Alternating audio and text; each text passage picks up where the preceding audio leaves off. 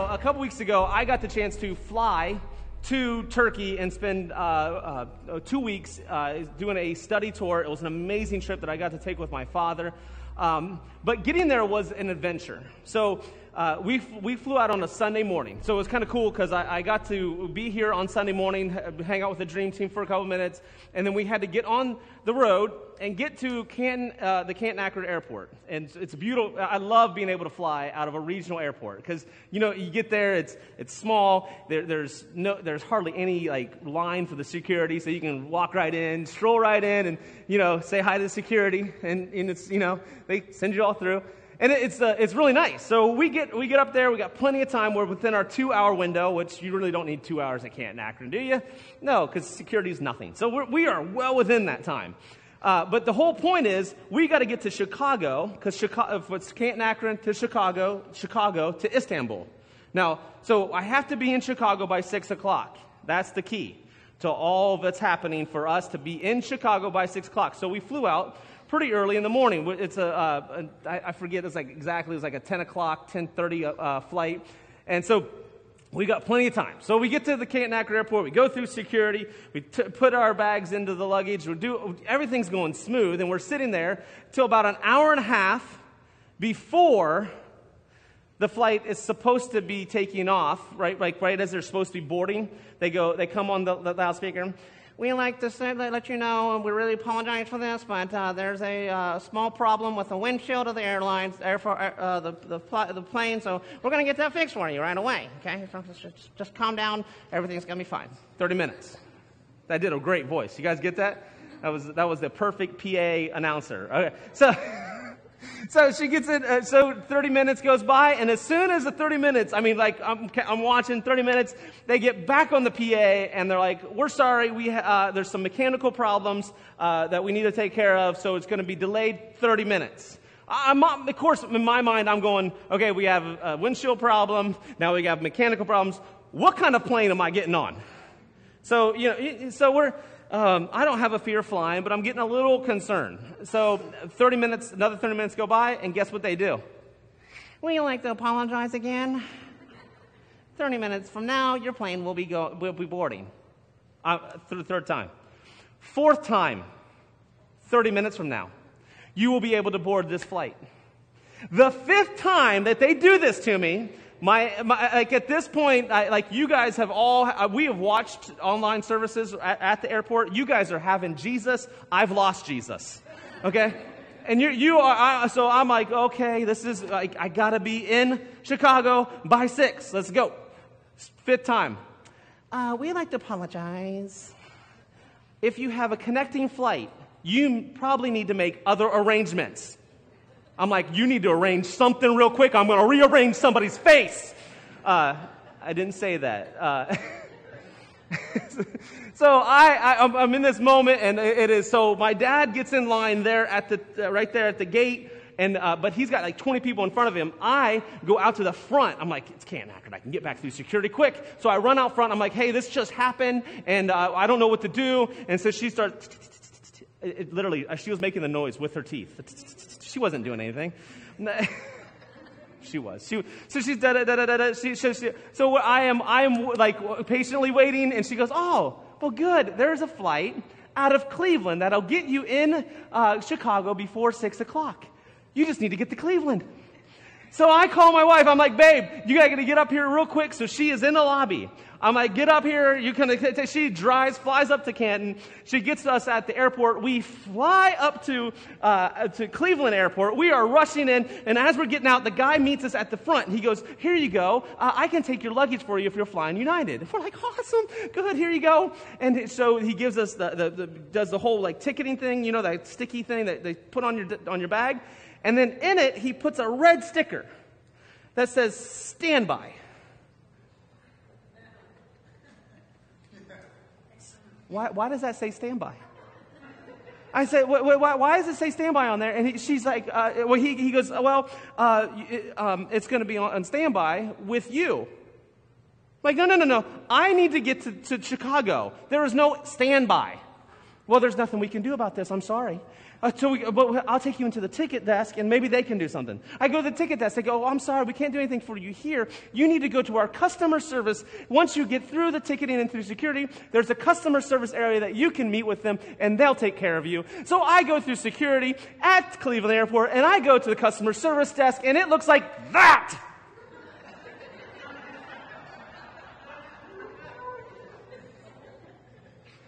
Jesus, Jesus, Jesus, Jesus, Jesus, Jesus, Jesus, Jesus.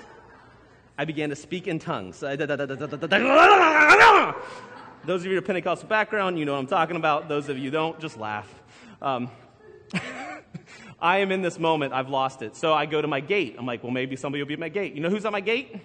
Absolutely no one. So for the next 2 hours, I sat in front of the customer service desk like this.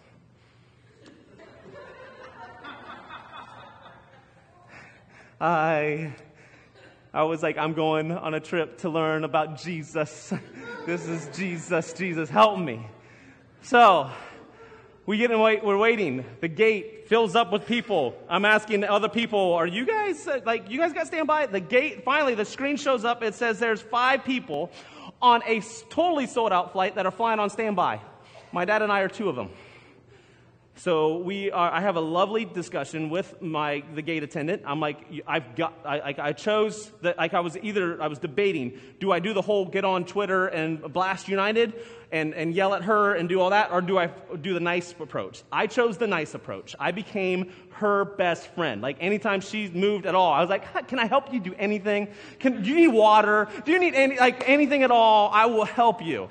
And so finally, the last line ends, there's nobody else to get on the plane. It's my father, myself, and there's 3 other people on standby standing there.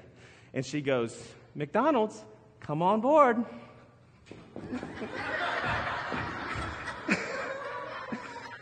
I was so pumped. It was good. We got to Chicago in time, got to fly to Turkey, no problems. Now, you guys, that was a cool story, right? Has nothing to do with anything that I want to talk about this morning, other than it was a story. Did you notice, as I was telling that story, that you were engaged with me? That some of you laughed, some of you laughing at me, some of you laughing with me, like you were in that story with me. And what turns out, scientists have taught us and have discovered that when we tell a story, that we actually have a mind link, literally a neural coupling. As I tell a story, my brain is operating in a certain area. And as I'm telling that story, your brain is lighting up in the exact same area.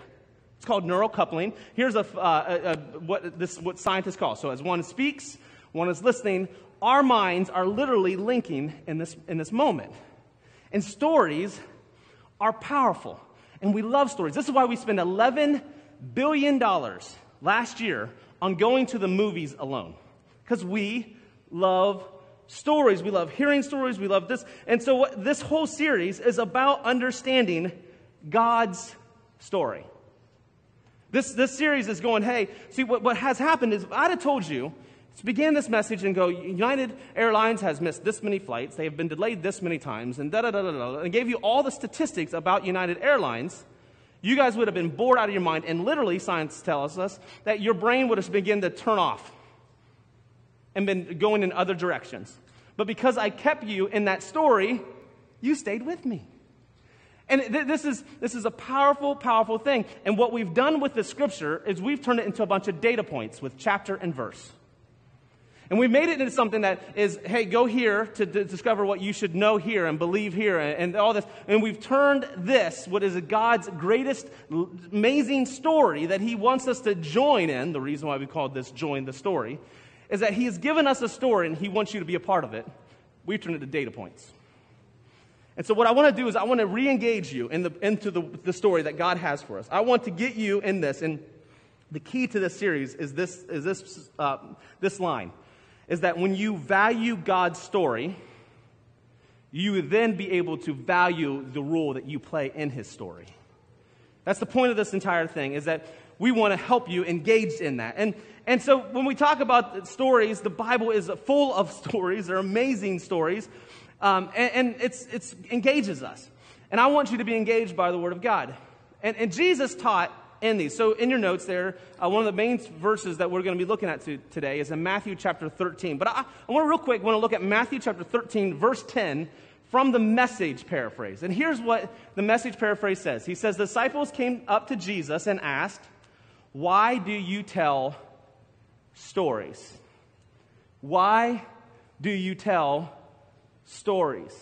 And so stories aren't anything new. Scientists actually tell us, and this is one of the reasons why I love the campfire illustration, is scientists who study the evolution, the development of mankind and the way that our brain works, is that we have, when it was light out and we didn't have fire, we did all the tasks. And then when it got dark, we had to shut down because we had no ability to go any further with anything. But with the invention, or the discovery is a better word, of fire, is that we were able to then tell stories. Stories that connected us, developed us, and the relational aspects of who we were went beyond task to connection. This is what scientists tell us. That we are designed to tell stories, to hear stories, and be growing and be connected by stories. And God has been using this from the very beginning. In fact, in Hosea, this is what God is telling them. Hosea is a prophet, and he's telling them, you guys have lost connection with God, and he tells them why. He says, "But I am the Lord your God who rescued you from slavery in Egypt. And I will make you live in tents again, as you do each year at the festival of shelters. I sent my prophets to warn you with many visions and parables." I sent my prophets to tell you stories, and you guys have ignored them. You guys haven't joined the story. And now you're going to go back to being in bondage once again. Proverbs, the wisest man that we are told in Scripture, says this about stories. He says, "Let the wise listen to these proverbs and become even wiser. Let those with understanding receive guidance by exploring the meaning of these proverbs and stories." The words of the wise and their riddles. Fear the Lord. The fear of the Lord is the foundation of true knowledge, but fools despise wisdom and discipline. See, stories are powerful, and God has been using stories from the very beginning. The word is a story. So let's look at that verse where we see in Matthew chapter 13. It says that the disciples asked, "Why are you telling these stories?" So let's go back to that, give you context, because when we study Scripture, what's important? What's the second most important thing? Third? Oh man, that was not nearly powerful enough. Context. So Matthew chapter 13, I'm going to begin with verse 2, says, "A large crowd soon gathered around him, so he got into a boat. Then he sat there and taught as the people stood on the shore." So he's using this as a natural microphone. So as he's on the boat, more people can hear him as the water is used as the microphone. And he told them many stories in the form of parables, such as this one. "Listen, a farmer went out to plant some seeds, and he scattered them across his field. Some seeds fell on the footpath, and the birds came and ate them. Other seeds fell in the shallow soil and with underlying rock, and the seeds sprouted quickly because the soil was shallow, but the plants soon wilted under the hot sun, and since they didn't have deep roots, they died. Other seeds fell among the thorns that grew up and choked out the tender plants. Still other seeds fell on fertile soil, and they produced a crop that was 30, 60, and even 100 times as much as had been planted. Anyone with ears to hear should listen and understand." His disciples came and asked Jesus, "Why do you use these parables, these stories, when you talk to people? Why do you use these?" And so Jesus replies, and he said, "You are permitted to understand the secrets of the kingdom of heaven, but others are not. And to those who listen to my teaching, more understanding will be given, and they will have an abundance of knowledge. But for those who are not listening, even what little understanding they have will be taken away from them. That is why I use stories." See, when you read that, and first glance, you're like, wait a minute. So you're telling me God's telling stories to hide things so people don't understand it? No. That's not what he's doing at all. What Jesus is doing is his teachings have a necessary response. And as people respond to it, he delivers. See, great questions, on the back of your notes you can put this. Great stories make us ask great questions. Great stories make us ask great questions.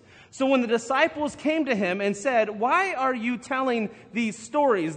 We need more information and help us dive in here. He says, well, that's some miss out. I'm using this, and that is why I use these parables.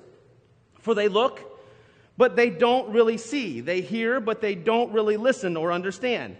He's quoting a prophet, Isaiah. You remember the one who used stories and no one listened and didn't join the story? He's going right back to that, and he's saying, guys, listen, I'm using stories just like they did, but blessed are your eyes because they see, and your ears because they hear. I will tell you the truth. Many prophets and righteous people long to see what you see, but they didn't see it. And they long to hear what you hear, but they didn't hear it. Now, listen to the explanation of the parable about the farmer planting seeds. See, as Jesus told these parables, the stories demanded an interpretation. They demanded a response. And so he was looking for people who would say, that's a cool story. What's the deeper meaning? What did you grab there? And those that anytime that Jesus tells a story and then people come to him and go, what's that mean? He then goes deeper into it. See, great stories draw us in so that we ask great questions. In studying this, I came across a theologian, and his name is K.L. Snodgrass, and he says this about parables. He says, parables hold up one reality to serve as a mirror of another. The kingdom of God, the kingdom of God. So he's saying, the parables that Jesus is saying, he's telling one reality so that when you look at that reality, you actually see another reality, which is the kingdom of God. And he says, Jesus told parables to confront and to invite and to live in them. So he's telling the story so that you will be confronted and made to ask great questions. So, first question, what is this story making me confront in my life? Now, I'm not going to be able to dive into any stories today. I don't have enough time.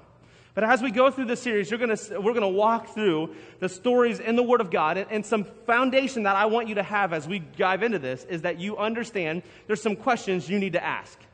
So what is the story confronting in your life? What area is it confronting? And as Jesus was telling the story of the farmer who's sowing seed, he's giving them some illustrations, some demonstrations of what they would know, a farmer planting seed. They would have seen this before. They would have known this before. But it was more than just them knowing what was happening, is what was in them that they were supposed to be confronted by. So what is it confronting? And here's a great way to do this. It's actually, if you've done any management type, you might have gone into Six Sigma, and they have a management type. Toyota made this famous. It's the 5 whys. The 5 whys will make you wise. So when you have a problem, you ask why at least 5 times. And by the time you get done asking why 5 times, you'll get to the root of the problem. How many grew up with kids? You've raised a child? How many have a child right now that's in the why stage? Oh, God. Do they drive you insane? Okay? Let me just say, don't rob them of that why. They're discovering something amazing in the world. Let them ask why. It'll annoy the living daylights out of you. But when they get older, turn around back on them. You got a problem? Why? Oh, you got a C. That's unacceptable. Why did you get a C? Because I didn't do all my homework. Why didn't you do all your homework? Well, because I kind of forgot it the one time. Why? Here's one, a personal one that I'll give to you, and I'll share with you why. Problem. Ran through a red light. That's a problem, right? So the first question is, why? Well, I was late for work. Well, why were you late for work? I woke up late. Well, why did you wake up late? Well, because my alarm clock is broke or didn't go off. Well, why didn't your alarm clock go off? Because I didn't check the night before if it worked. Why? Because I forgot to do it last night. See, the root of the problem was last night, not the red light. So so when you ask the why, eventually you get to the root of the problem. So here's when you go into a story that God is giving you, instead of going, I got to go through the circumstances, begin to ask, why? Why? So why is this here? And then the next thing you need to ask is, what am I being invited into? So the why will give you the what's being confronted in your life. You are a procrastinator, or you missed out, or there's a reason. What's the deep reason why? That's the confrontation. Now, what are you being invited to? Well, most likely you're being invited to take responsibility. So let me be, transparent here. Why did this situation ring well with me? Because this past Thursday, on most Thursdays, Pastor Corey and myself get together, and we do it at 5:30 in the morning. Why? Because he loves hanging out with me, and nobody believes that? No, the reason why is because he works a 40-hour job. And every day he needs to be at work at a certain time. And so the best time for him to do it is that he sacrifices and gets up extra early and meets. Now, I don't have to get up at 5:30, but I decide, hey, he's willing to sacrifice, I'm willing to sacrifice. So this past Thursday, I woke up at 6:30. Why? Because the night before, we can skip through all the whys. Because the night before, I thought my alarm clock was set, but I didn't check it. Whose responsibility was that? Mine. So what am I being invited to? To take responsibility and check your stupid alarm clock, Josh. This works in every area of your life. Is that what are you being confronted by? So the story that's happening, what is it confronting? And then why? What are you being invited into? So what is being confronted? What are you being invited to? And the third one is, how do I live this out? So how do I live this out? Now this one's easy. I check my alarm clock. Simple, right? But when God's inviting you into something, He's going to be confronting you. And this is the beauty of stories. Because the story of the farmer sowing the seed is going to hit people at different places in their life. Every one of you, as I told my story of the airport confrontation experience, you all related to that in different ways. All of you have been either in security, or all of you have related to that story in different ways. Now, a year from now, if I retold that story, you would confront that story differently than you did today, because your life experiences would be different.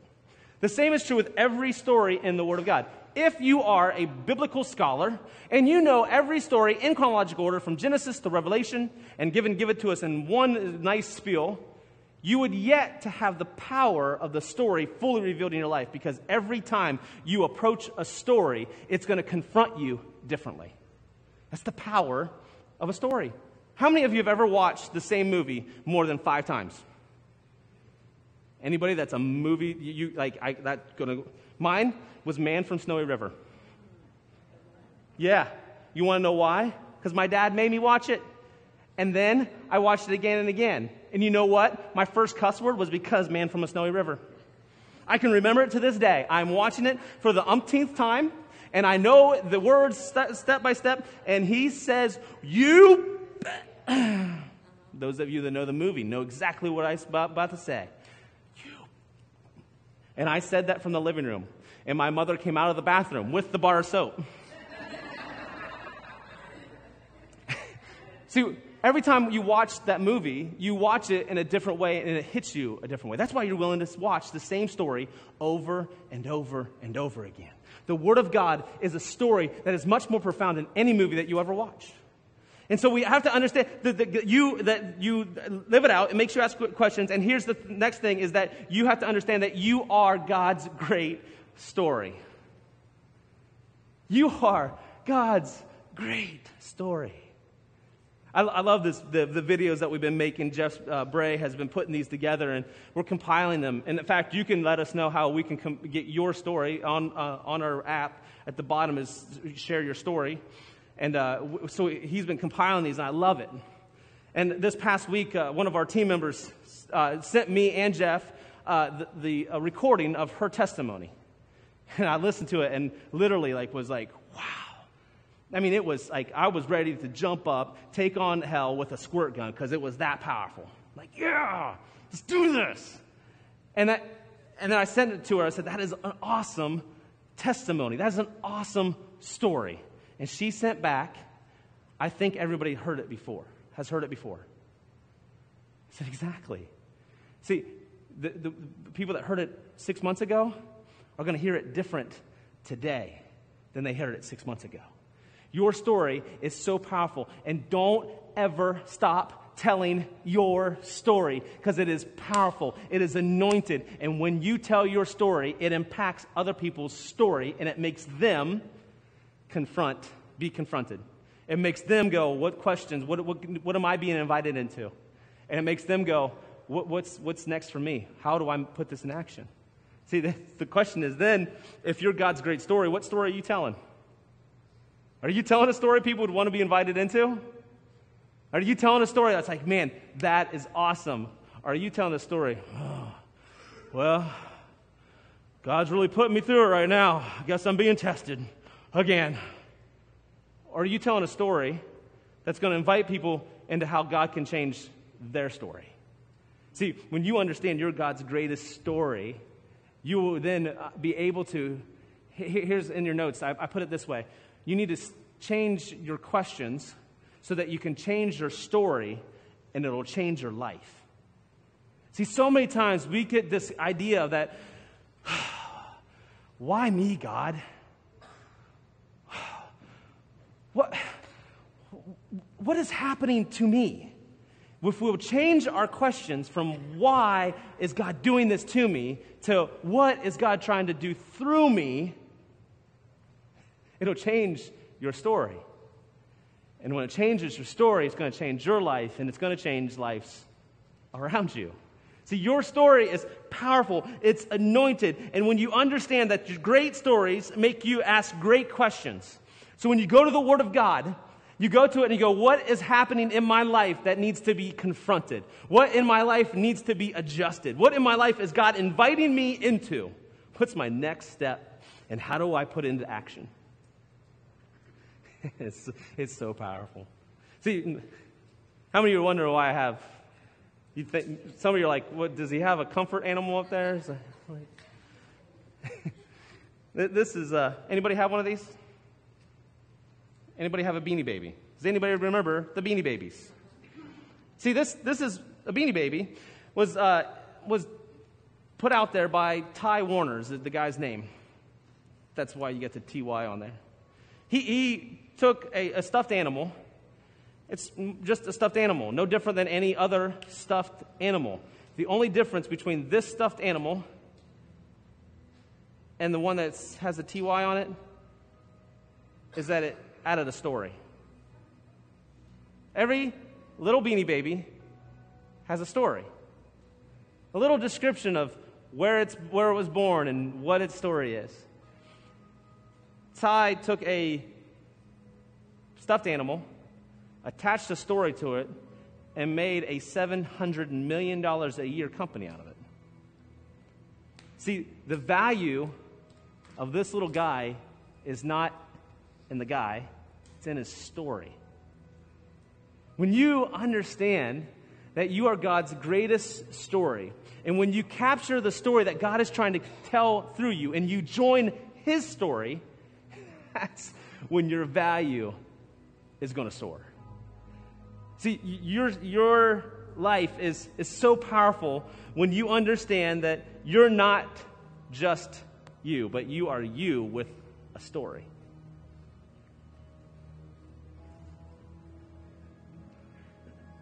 It's a rock. Just a rock, right? How much would you pay me for this rock? $10. Anybody want to give me 100? It's a rock. See, what you see is at a high price range who clearly needs to work on his money management. As a $10 rock is invaluable to me. Because this rock isn't just a rock.